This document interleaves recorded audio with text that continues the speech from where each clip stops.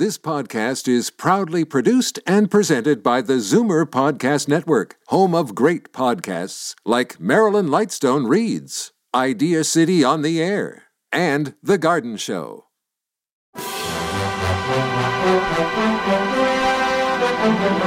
It's Zoomer Radio's Theater of the Mind with Frank Proctor. Open your mind as we fill your head with amazing thrills, chills, and laughs. Theater of the Mind. The best love programs from radio's golden age. Only on Zoomer Radio. Now, here is your master storyteller, Frank Proctor. Well, thank you, and welcome to the show. Tonight, as we continue to offer a week of nothing but comedies, we hear from two guys who in the 40s were the hottest thing going in the field of comedy, Bud Abbott and Lou Costello. Their patter routine, Who's On First, is one of the best-known comedy routines of all time and set the framework for many of their best-known comedy bits. Now, the team's first-known radio broadcast was on the Kate Smith Hour, February 3rd of 1938. At first, the similarities between their voices made it difficult for radio listeners, as opposed to stage audiences, to tell them apart during their rapid-fire repartee. So as a result, Costello affected a high-pitched, childish voice. In 1940, Universal Studios signed them for a musical, One Night in the Tropics. Cast in supporting roles, they actually stole the show, with several classic routines, including the Who's On First routine. Universal signed them to a two-picture contract. Their next film, Buck Privates in 1941, directed by Arthur Lubin and co-starring the Andrews Sisters, was a massive hit, earning $4 million at the box office and launching Abbott and Costello as stars. Now, let's go back to 1945, who hear what the boys are up to now.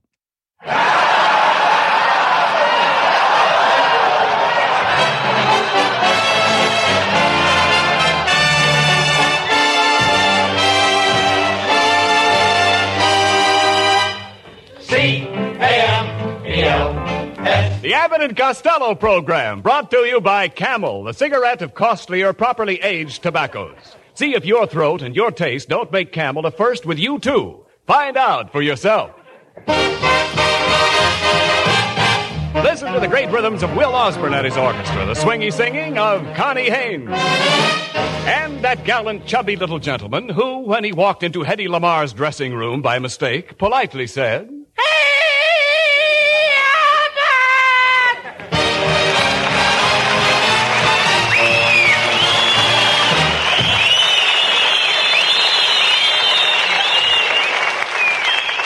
Hey, Costello, what are you so excited about? What's the matter with you? I don't know, Abbott. I'm all mixed up. In my room, I got a big picture of Lauren Bacall on the ceiling. Yes. And on my dresser, I got a picture of Rita Hayworth. On the walls, I got two pictures of Betty Grable. And under my pillow, I got a picture of Dorothy Lamour in her sarong. And I think I'm going nuts. Why? All night long, I keep dreaming of Gene Autry's horse. Look, talk sense, Costello. What were you doing in the courthouse this morning? Oh, I was there to see my Uncle Artie Stebbins get his divorce. Was it an interesting divorce trial? Oh, sure. The judge said, Mr. Stebbins, I'm granting you a divorce, and I'm going to give your wife $35 a week. And what did Artie say to that? He said, that's mighty nice of you, Judge. I'll try to slip her a buck every now and then myself.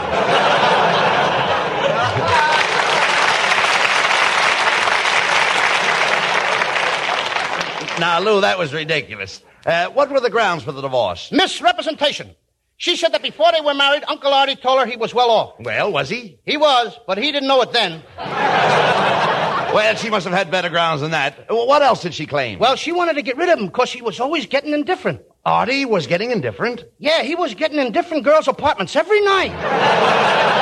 Oh, stop that nonsense, please. I'm glad I went to the trial, though, Abbott. I found out what causes 100% of the divorce cases. So you know what causes all the divorces? Yep. What? Marriage. Oh.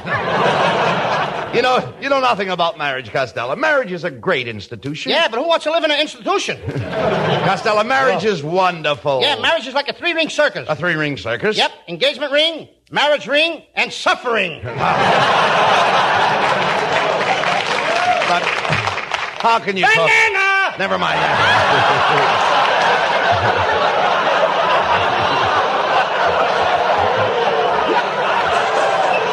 You know I'm lost already? All right. How can you talk like that, Costello? You've never been a husband. In fact, you don't even know what a husband is. Oh, yes, I do. Oh, all right. What is a husband? A husband is what's left of a sweetheart after the nerve has been killed.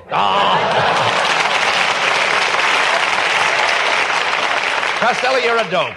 But you don't have to worry about marriage. Very few women would marry you. Very few would be enough. Well, but what happened to that girl you used to go with, Ruby Poolcue? I thought you two were engaged. We was, Abbott. You what? But I broke it off. I told her to keep the ring. You mean you were willing to lose an expensive diamond engagement ring? That's right. What's $1.50 to a man with a broken heart?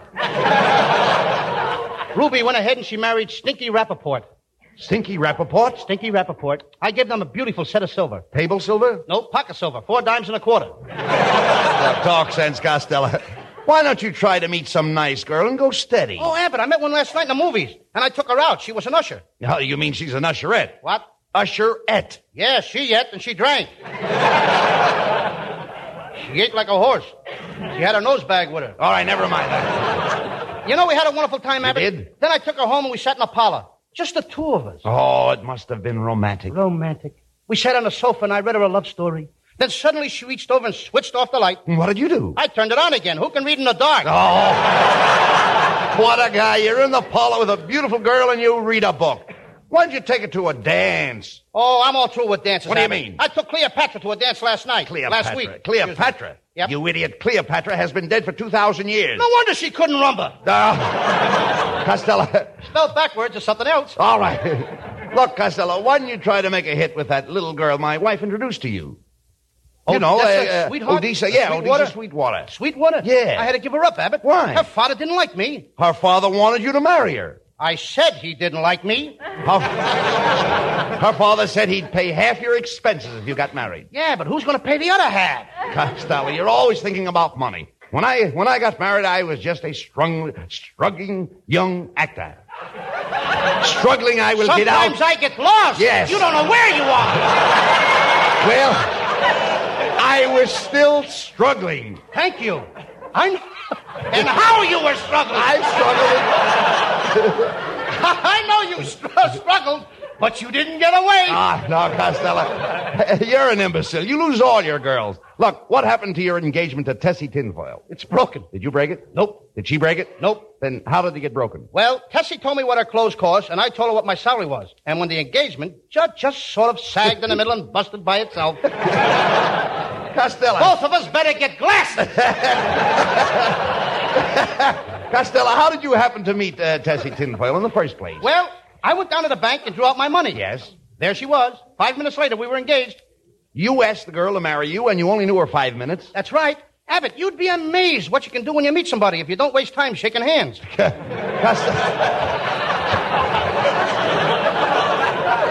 Costello, what became of Tessie Tinfoil? Oh, Tessie's an MP in the Navy. An MP in the Navy? What does she do? She keeps the wolves away from the waves.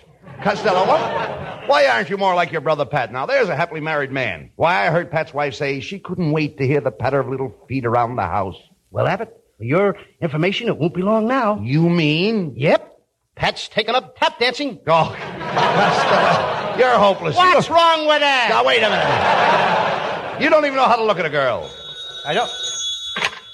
Hello? Yes. There is. That's awful. That guy ought to be ashamed of himself. Oh, that's terrible. Goodbye. Who was that? The police department.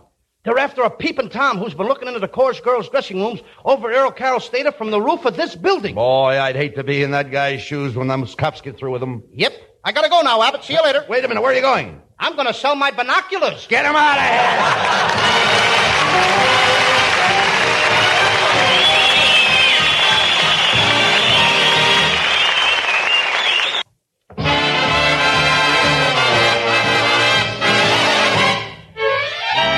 Camel presents Will Osborne now with an arrangement of a current favorite, Candy.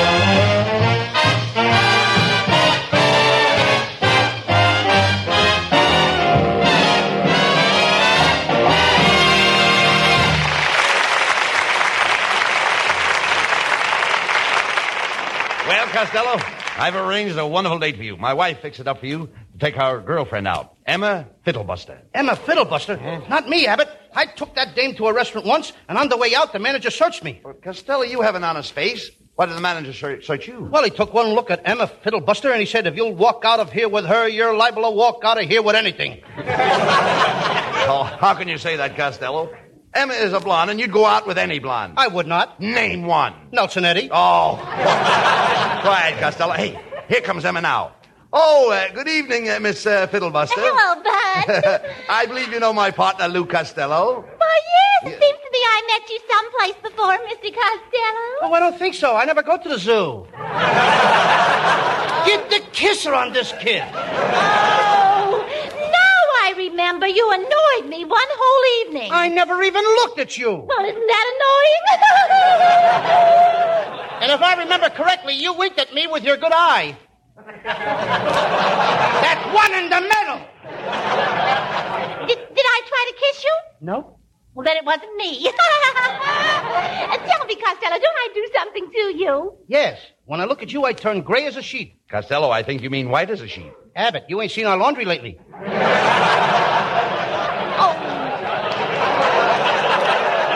Costello, why don't you like me? I've been told that I'm beautiful. Why, Lana Turner and I are sisters under the skin. Well, crawl back under the skin and send out Lana, kid. Oh, let me out of here. Goodbye.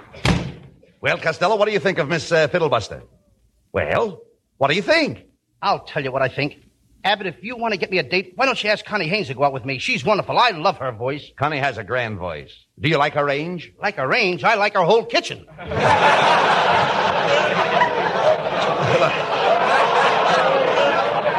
Well, look, I'll get you a date with Connie Haynes on one condition. You must promise not to kiss her, because if you kiss her, her mother will worry.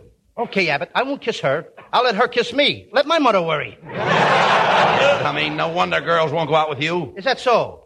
I know how to treat a girl, Abbott. First, I buy her flowers and candy. And then? Then I take her to a show, and then I take her to a cabaret. I spend $7 or $8. Then we walk along until we meet a sailor. And then what? Oh, I can always find my own way home. No. Well, Costello, I'm going to arrange for you to take Connie Haynes to a nightclub. But first, I must be sure you will conduct yourself like a gentleman. Come with me. Where are we going? I'm going to put you through a complete course of social etiquette at the Charm School. Come on, let's go. Well, here we are at the Charm School. What took us so long? Give us music, will you?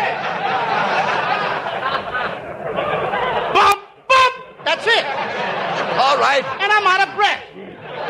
Come on, we're here just the same. Ah, welcome to my school, gentlemen. I'm Professor Melonhead. Gentlemen, I teach charm. Abbott, get me out of here. This guy couldn't charm a snake. Quiet, Costello. Young man, I'll have you know that I do teach charm. Why, with that head, you should be teaching billiards. Hand me a cue, Abbott, and I'll run snooker with his dome. No. Take it easy, Costello. Professor Melonhead is an expert at etiquette. I know he etiquette. You know what?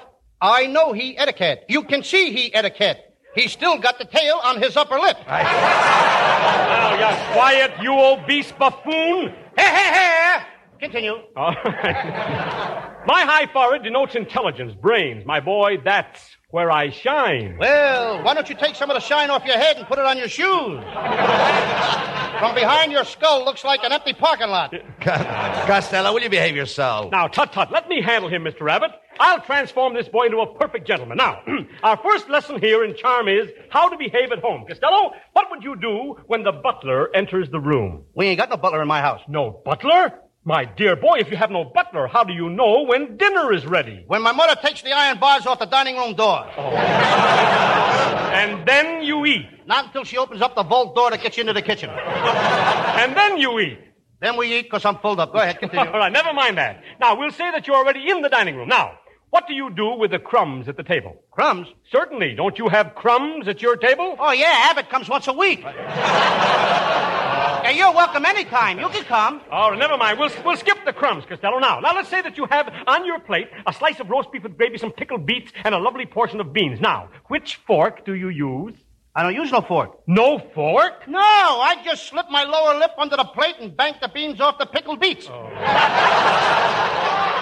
That's fine. Now, we'll suppose, Costello, that you're in a very swanky continental bistro. Now, you walk in... Would you read that again, please? Oh, you're in a swanky continental bistro. Excuse me, continue.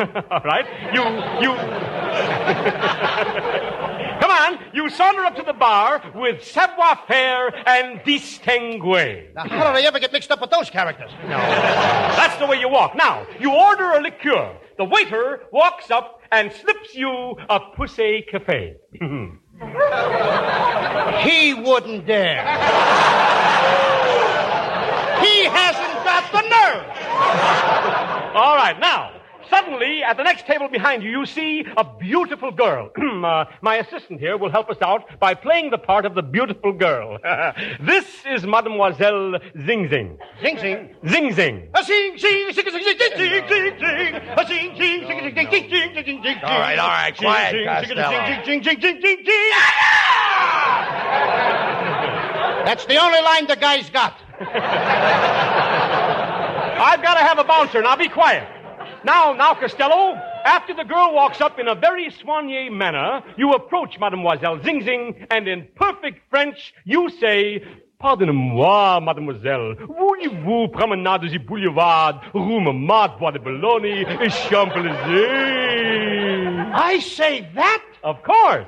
And what does she say? She answers you in a lovely, melodious voice. Je vous ai, je vous aime, je vous adore. I'd like to meet you by the gas pipe. Allez, boum, poupou, petite marmite. Gee, that sounds swell. Petit mieux, poupou, petit premier.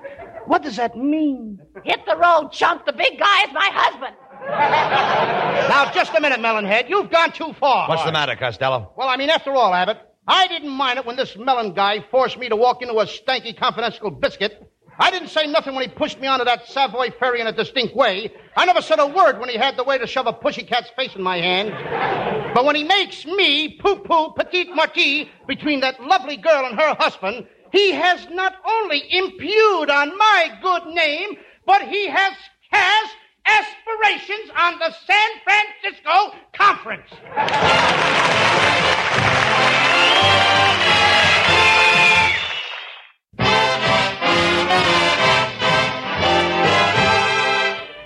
For Camel fans tonight, lovely Connie Haynes introduces a brand new song. It's Freddie Martin's latest composition, and this will be the first public performance of it anywhere. We hope you will like Hubba Hubba Hoy. Every time the lights are low and you start to kiss me, oh, whoa, boy, a hubba, hubba, hubba, hoy. Every time our fingers touch, I begin to shake so much. Whoa, boy, a hubba, hubba, hubba, hoy. When you get that starry gaze, my eyes begin to leak. I go in a kind of daze, and my heart starts to pound like a G. I can't make the whole thing out. Even in my sleep I shout, whoa, boy, a hubba, hubba, hubba, hoy. Every time our fingers touch, I begin to shake so much. Oh, boy! A hubba, hubba, hubba, hoy. When you get that starry gaze, my eyes begin to leap. I go in a kind of daze, and my heart starts to pound like a G. I can't make the whole thing out. Even in my sleep I shout, Oh, boy! whoa, boy, a hubba, hubba, hubba, hubba, hubba, hubba, hubba, hubba, hoy.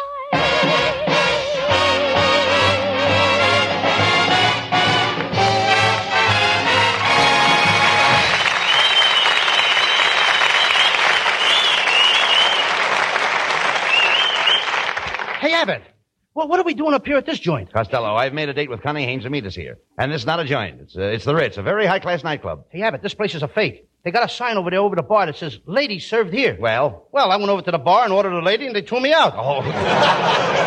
Costello, I've met a lot of morons in my time, but you're head and shoulders above all of them. Abbott, you must have met a bunch of short morons. No, never mind that. Did you bring plenty of money with you? Oh, yes, I did. I'm loaded, Abbott. Right here in my pocket, I got $4, all in singles. If I fold one over, it'll look like 5. Now, you mean to say that you left the house with $4? Yeah. Aren't you afraid to carry that kind of money around with you? Well, at first you get kind of a funny feeling. You imagine everybody is looking at you. But you get used to it. The big trick is not to try to look nervous. $4. Come on. Come on, sport. Let's go in, and don't forget to tip the doorman. Good evening, gentlemen. Allow me to open the door for you. Oh, thank you, Mac. Here's a dime tip for you.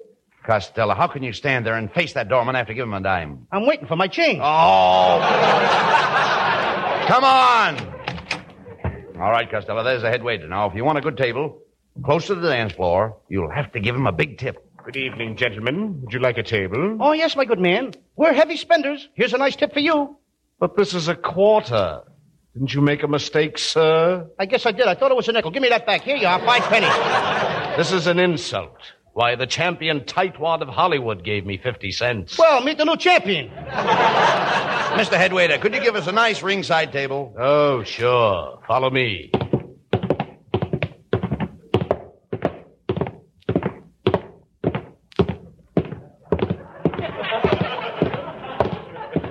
Hey, Abbott, I'm getting tired. Can't we sit down here and rest for a few minutes? Not at that table. It's reserved.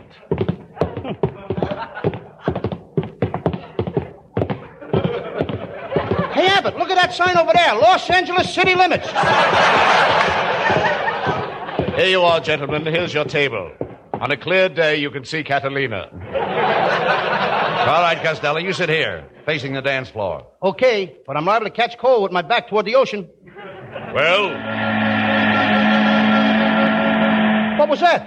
A Greyhound bus. I wondered why they had a white line running down the middle of the table. Would you two mugs like to order some food? The roast beef is delicious. How much is it? It's $4 a portion, but it's lovely roast beef. It will make your mouth water. That's what we want. Roast beef? No, water. Happy New Year. Hey, fellas, do you mind if I sit at your table? Just a minute, partner. Where are you from? I'm from Chicago. Chicago? Toledo. Well, why don't you take a train and go home? Well, I would, but my wife won't let me keep it in the house. Aha! There you are, you cheapskate. Oh, yeah, you can't talk to me like that. Oh, no? I'll take care of you. Oh, no! No!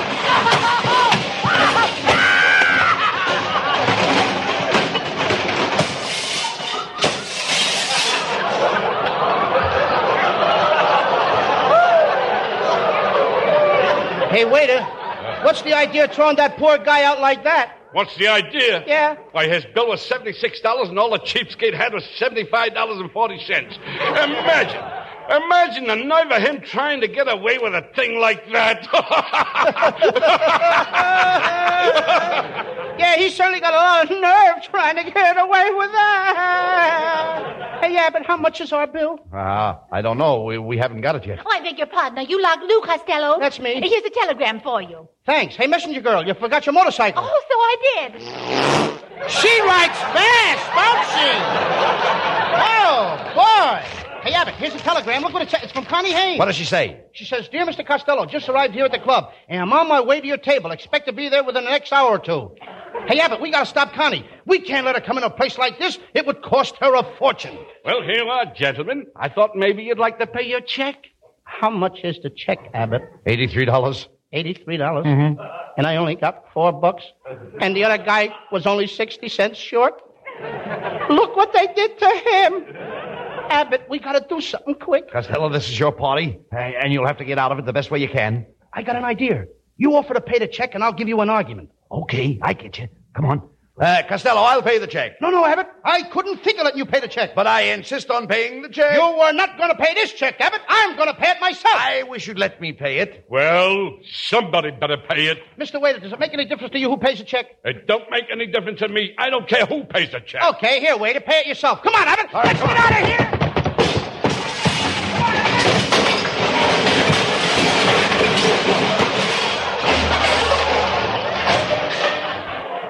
We didn't make it.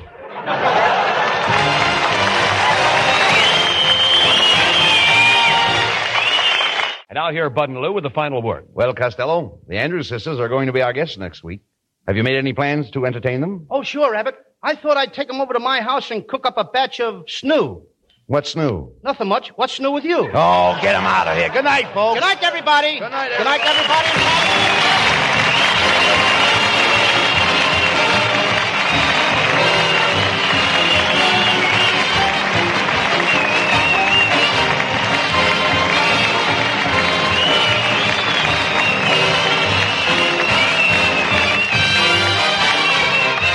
Yes, folks, be sure to tune in next week for another great Abbott and Costello show brought to you by Camel Cigarettes. And remember, Camels are worth asking for every time. See for yourself how Camel's mildness, coolness, and flavor click with you.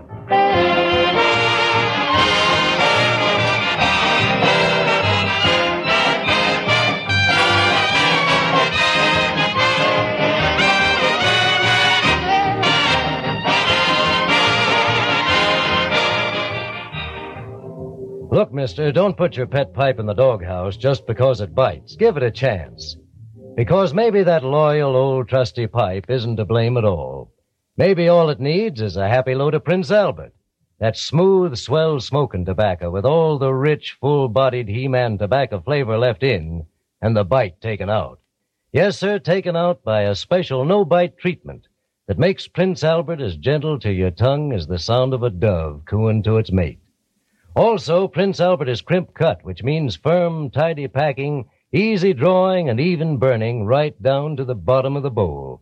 And a bargain, say, just about 50 pipefuls per package. Saturday night, be sure to listen to Prince Albert's Grand Ole Opry. For nearly 19 years, bringing the real, authoritative American folk music and fun to Southern radio audiences, and now broadcast coast to coast. Remember Grand Ole Opry every Saturday night on NBC.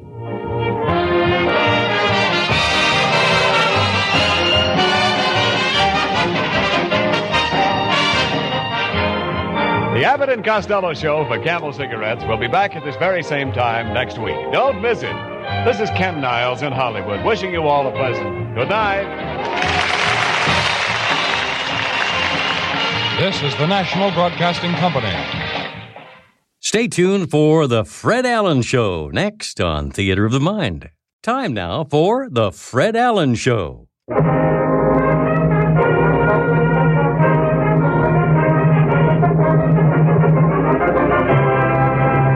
The Ford Dealers of America present The Fred Allen Show.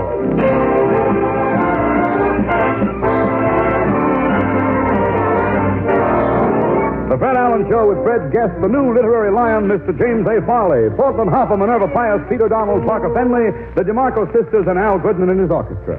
Ladies and gentlemen, this week a survey reported that the life expectancy of the average man is 62 and 6/10 years. Tonight, we present an average man who hopes to live to be as old as his joke. He's Fred Allen. Thank you.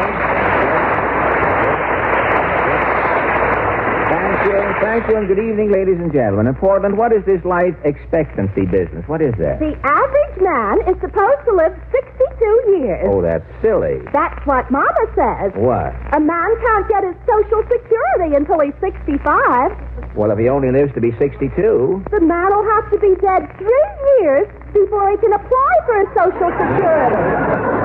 Well, the Marshall Plan is better than that. How does that work? Well, to get money under the Marshall Plan, you have to be living, but not in this country.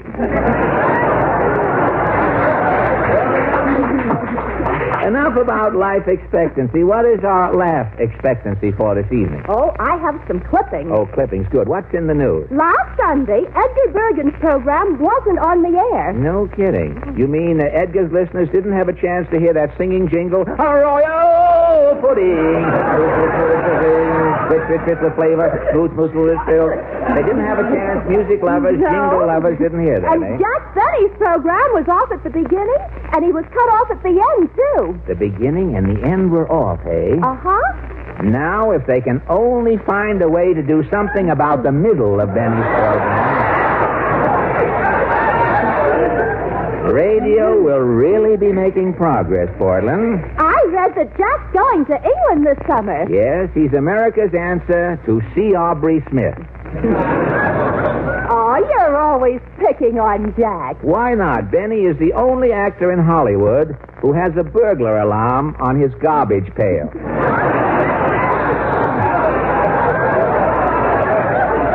Jack lost Ronald Coleman's Oscar. I know that. Mrs. Levant called Benny up to see if he could do as much for her.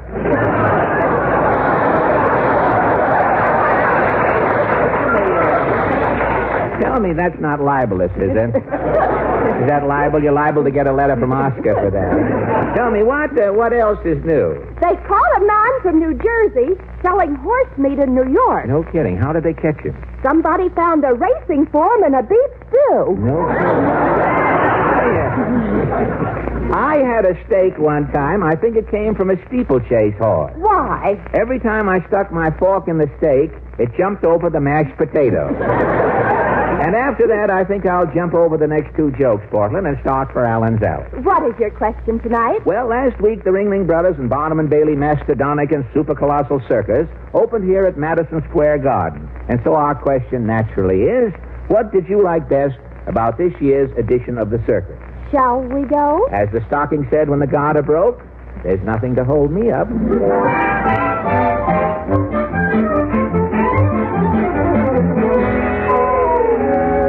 Here we are back in Allen's Alley, Portland. Say, I guess Senator Claghorn's in all right. His Ford is parked in the mule stall. The mule must be in the house putting on the feed bag with the senator. Well, let's knock. Somebody put the skin to my mansion. Oh, it's you, Jowl Eyes. Jowl Eyes? Now, wait a minute, Senator. Well, your head looks lumpy, son. I can see you got something on your mind. Well, yes, Well, Senator. spill it, son. I'm busier than a sinner's kneecap at a revival meeting. You know, the baseball season opens in Washington tomorrow. I'm getting little old Harry in shape. Well, is the president going to participate in the game? Well, sure is. This year, Harry will play ball with anybody.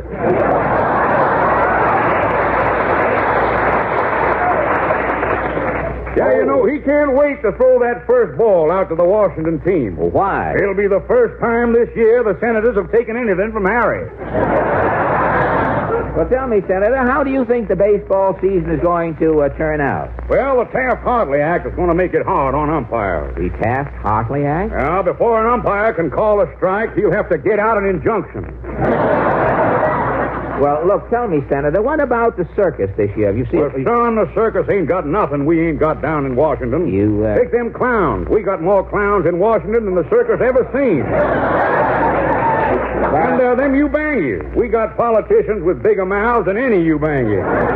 Take that juggler keeping 20 Indian clubs in the air. Congress has got the whole country up in the air. Well, what about the strong man, Senator? He carried 20 men on his back. Well, carrying 20 men ain't nothing, son. No? We got a man down in Washington named Stassen. A strong man? He just carried 2 states, Wisconsin and Nebraska. So long, son. So long, Eddie.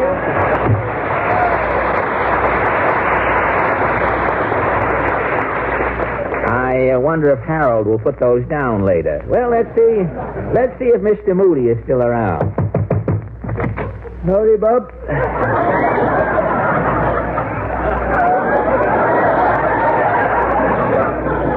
Well, Mr. Moody, what is your reaction to the circus this year? Oh, shucks. Circus don't mean nothing to me. No? No. My whole family was circus folks. Oh, really? They was freaks, mostly. My Uncle Geek Moody. Geek Moody? Geek L. Moody. Yes. He was known as Jojo, the dog-faced boy. He was famous. Oh, yes, I've heard of Jojo. He used to pose for dog food ads. Pose? He posed, eh? Jojo was a man of distemper. Oh. And then my aunt, Mona Moody. Yes? She traveled as Madame Lafarge. Oh, Madame Lafarge, eh? She was a bearded lady. Oh. Well, how did your aunt become a bearded lady? Why, she was raised on goat's milk. Yes? As a baby, she had a little goatee. I see. I could see how that would develop. Yeah. But the time she went to the circus, Mona was sure hairy. She was hairy, eh? Her face looked like the elbow of a raccoon caught. Well, what other relatives did you have with the circus? Well, my brother, Bunch Moody, he was a duck impersonator. A duck impersonator, eh? But things got bad and he disappeared. He took his feathers and his webbed feet and disappeared completely? Yeah. There was only one trace. The duck impersonator? He left a big bill at the hotel. Well, tell me, have you yourself ever been with the circus, Titus? Oh, once when I was a boy, but I got fired. Fired? What happened? Why, my job was feeding Jumbo, the elephant. Yeah? After 2 months, Jumbo lost 400 pounds. He want nothing but skin and tusks. Well, how come? I was nearsighted. Nearsighted? For 2 months, I was leaving the elephant's hay at the wrong end.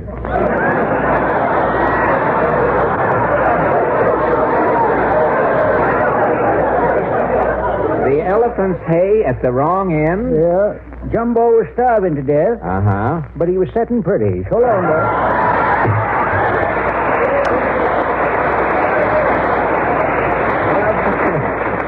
Titus is too much for me. Let's try this next door. Howdy, Jeffy. Oh, Mrs. Nussbaum. How do you feel about the circus this year? I'm going with Mr. and Mrs. Epstein. Oh, the Epsteins, eh? He is in the fur business, a big squeeze. Oh, in the fur business. Well, tell me, what happened at the circus? First, we are seeing the Siamese twins, 2 girls. Girls, Siamese twins? And standing in front is a big crowd, and everybody's guessing. Guessing what? Which Siamese twin is having the Tony Permanent? Oh, I see. Well, after viewing the twins... We are seeing the animals until is happening the accident. Oh, say, what caused the accident? Well, Mrs. Epstein is wearing, why not, her husband is in the fur business, a leopard coat. Oh, I see. Passing the leopard's cage, Mrs. Epstein is looking first on her coat, next on the leopard. Uh-huh. And she is saying, for this I am marrying. Yeah? Mr. Epstein is saying, what now? What now? Pointing to the leopard, Mrs. Epstein is saying, an animal is wearing a better fur coat than Lulu Bell Epstein. Wow. So Mr. Epstein is saying, your coats with connections, I'm buying wholesale. Yeah? Who does a leopard know he could buy wholesale a skin? I see. With this, Mrs. Epstein is pouting. She's pouting, eh? Mr. Epstein is saying, the leopard is a phony. His skin is imitation. I will prove it. Being in the business. Through the cage, Mr. Epstein is reaching in the hand to feeling by the leopard the skin. Yes? Yay! There is a shriek. A shriek? What happened? You are eating with the circus is the great Eunice. Oh, the fellow who balances himself on only one finger? One finger. You mean the great Eunice? He is formerly Mr. Epstein.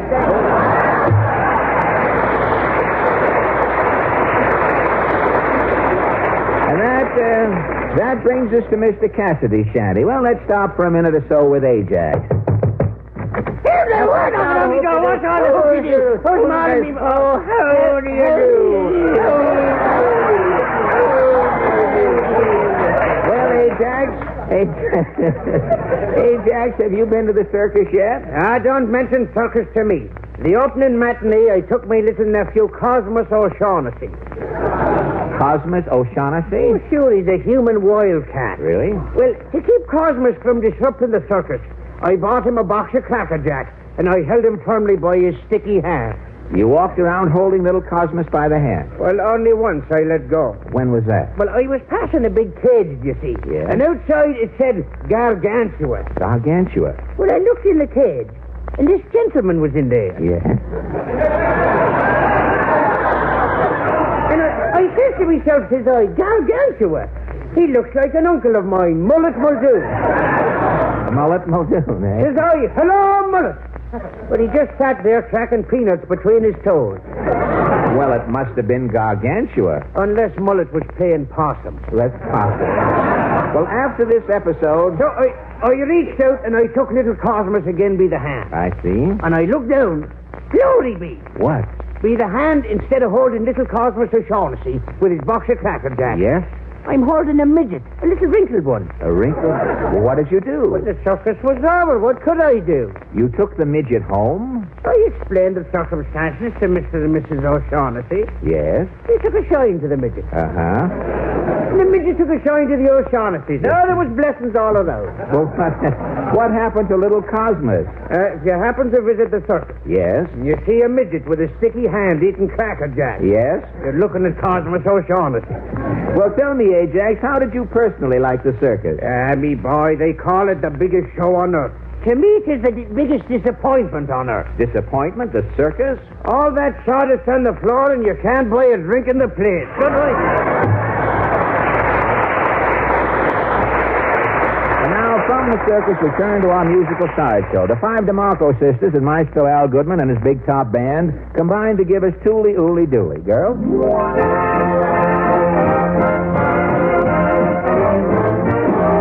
When a Swiss boy goes calling on a Swiss missing Jew, doodly doodly doo, he sings a pretty tune, and he charms her like magic when he yodels this tune. Doodly doodly doo, neath the Alpine moon, the echo goes higher and higher.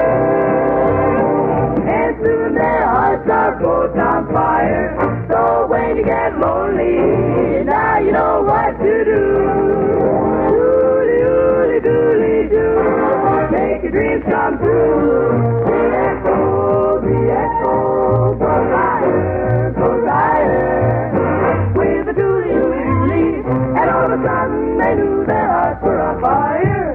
So when you get lonely, now you know where to do, how to do. Doodly doodly doodly doo, doodly doodly doodly doo, make your dreams come true with a doodly oo.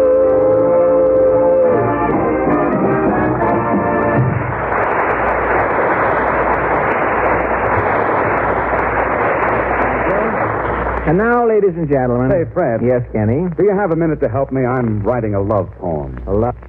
Kenny, why waste time writing a love poem? Call the girl up, reverse the charges, and tell her how you feel about it. Yeah, but I know, but my poem isn't about a girl. Not about what sort of a dactyl is it? Well, I'll read it. Listen. Roses are red, violets are blue. Fords love Ford service, and so will you. What's wrong with that? It starts off swell. Yeah, I know. It's the next couplet is where I need help. Oh, well. I can't seem to rhyme genuine Ford parts, special equipment, Ford-trained mechanics, and factory-approved methods. Now, that takes a bit of doing, but I may be able to handle it, pending the arrival of Superman. Let me see. Special equipment. You need a rhyme special. Say, I have it, Kenny. How is this? Special equipment and Ford-trained mechanics stop service worries, eliminate panics. Ah, that's great, Fred. Great. And I have a sock finish. Get this. Your Ford is never nervous when you bring it home for service. How was that, Fred? Well, you want the truth, Kenny. Yeah. It was all right, but you will never be the Edgar Guest of tomorrow. Well, maybe not, Fred, but at least my poem tells why the best service from start to finish is designed to cost less at your friendly Ford dealer. Yes, it does. It does do that.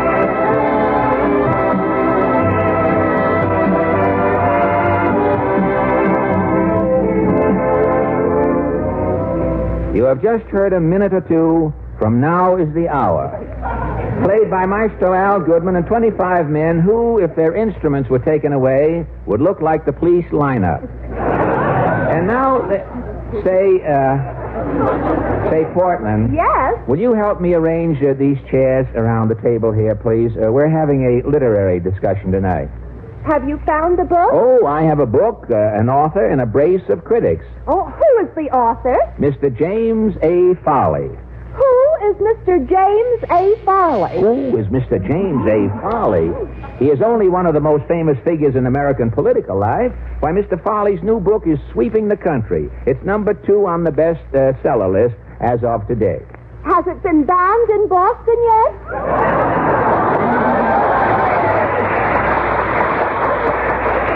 No, only in Maine and Vermont. I'm looking forward to this tonight, Portland. This is going to be some discussion. What a night for the literati. Yes, and for the people who can read, too. They'll enjoy. Well, Portland, I guess we're all set. Let's start our book program. Presenting The Author Meets His Match. And here, ladies and gentlemen, is your moderator, that popular literary figure, the man who knew Random House when it was just a Quonset hut, Mr. Frederick Allen. Thank you, and good evening, fellow bookworms. Tonight, as usual, our program is unrehearsed, unprepared, and uncalled for. The book up for discussion this evening is Jim Farley's story, written by the Honorable James A. Farley.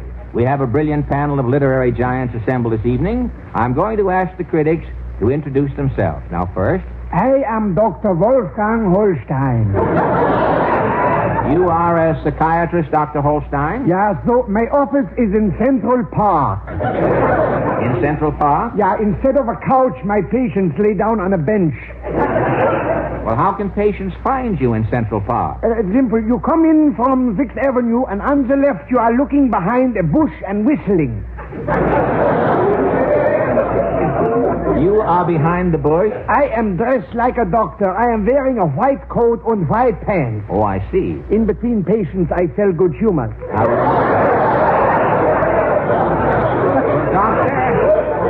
Doctor, do you by any chance have a literary background? Oh, so I am writing a book now on psychiatry. Oh, a book? It is called From Neurosis to Halitosis. Very good. Very good. The bookmark is a package of Sen-Sen. Thank you, Dr. Holst. You're welcome. Now, our next critic. I am Prudence Paddleford. And you, Miss Paddleford? I am the literary consultant and hostess in charge of tea bags for the Rexall drugstore. You review the books before they go on sale at your chain of drugstores? Yes, I select books that will help the sale of our merchandise. Well, just how do you mean that, Miss Paddleford? Well, for example, when we're having a sale of soap, we display Captain from Castile. When we have a special on umbrellas, we feature Raintree County. Very good. Yes. And when we displayed Bob Hope's book, yes, we were introducing Airwick. Well, now...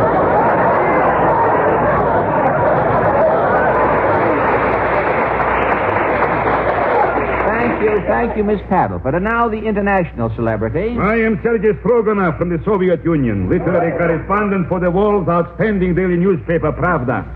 I am the sworn enemy of yellow journalism, bourgeois music, and things in general. Mr. Stroganoff, you are a critic. All my life I have been a critic. That is why I'm in America today. Well, why? I criticize something in Russia. Mr. Stroganoff, how do you feel about American books? Americans, bah! They are all capitalists. The only books the Americans are reading are bank books. God will hold you, plutocrats. Well, thank you, Mr. Stroganoff. And now, ladies and gentlemen, our distinguished author of the evening. I am James A. Farley.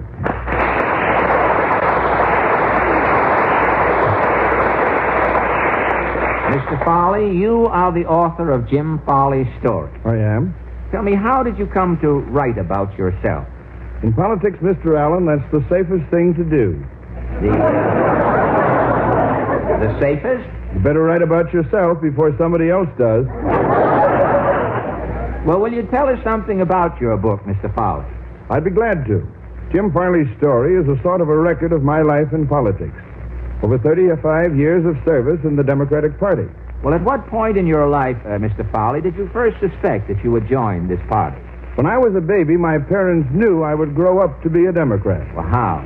A Republican politician who was running for office came around kissing babies. Yes? When he bent over my crib to kiss me, yes, I bit him on the nose. And? Biting that Republican was my first service to the Democratic Party.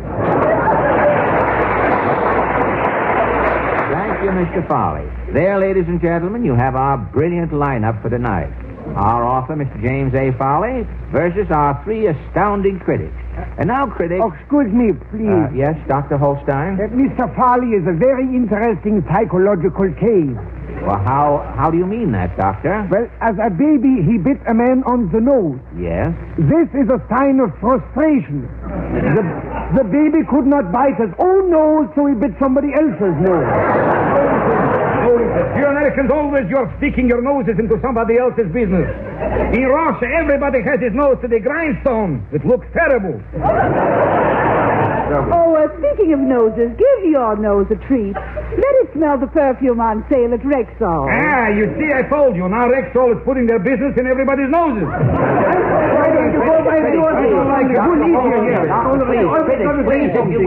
Critics, we are here to discuss Mr. Foley's book.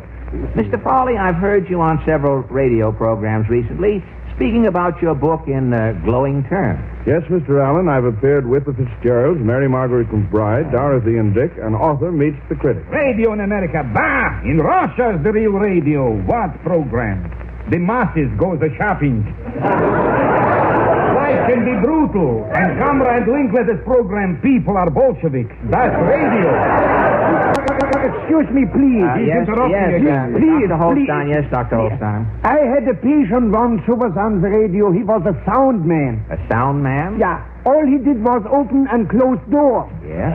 After 5 years, he thought he was a door. You say this man thought he was a door? Yeah, he took the buttons off his vest and had a knob sewed on.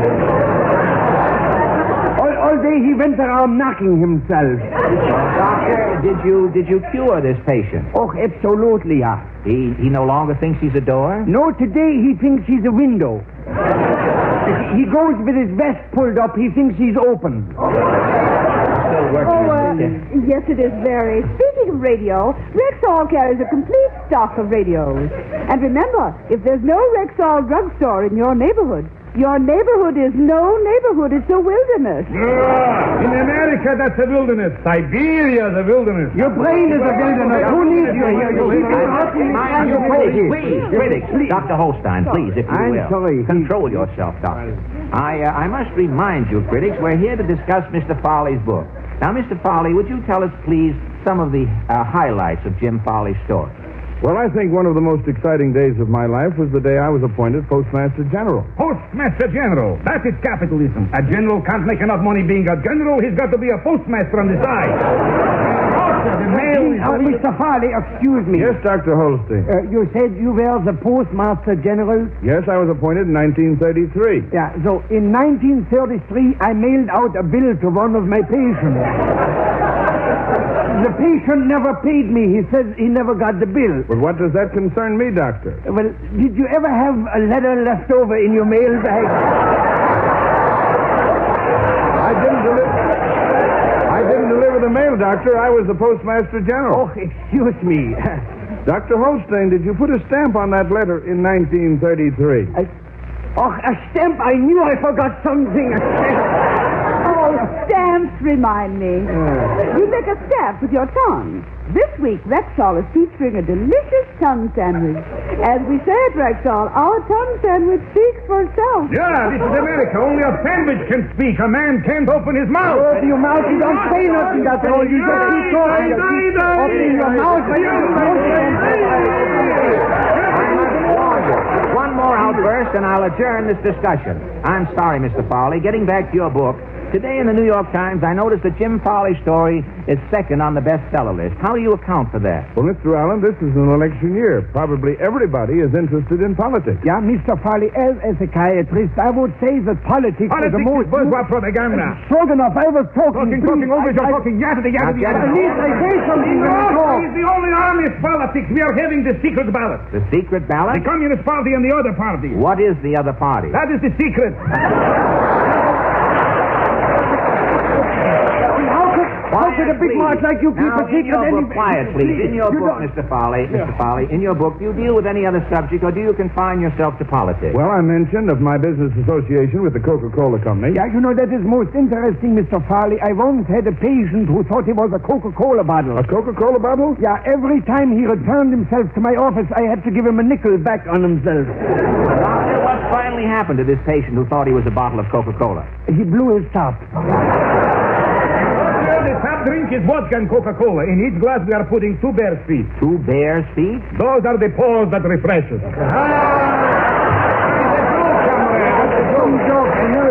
That may be a joke, but Rexall service is no joke. You are a joke. I'm laughing on you. Yeah, hyenas is always laughing. Touche, Dr. Hyena, he says. They are calling me a hyena. Are you listening, Joe?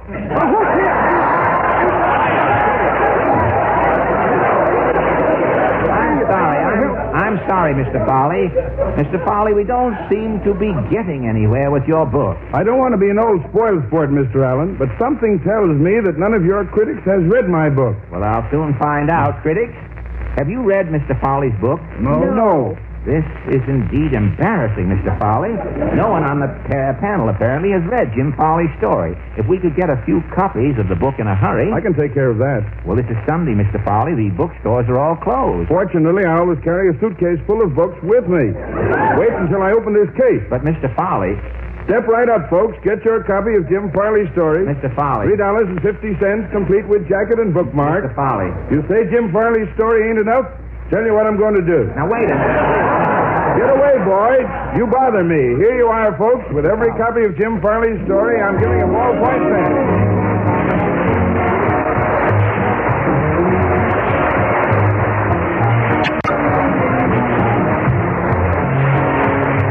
I want to thank Mr. James A. Foley for joining us tonight and Mr. Jack Eigen for tuning us in. Thank you and good night. Good night. Thank you.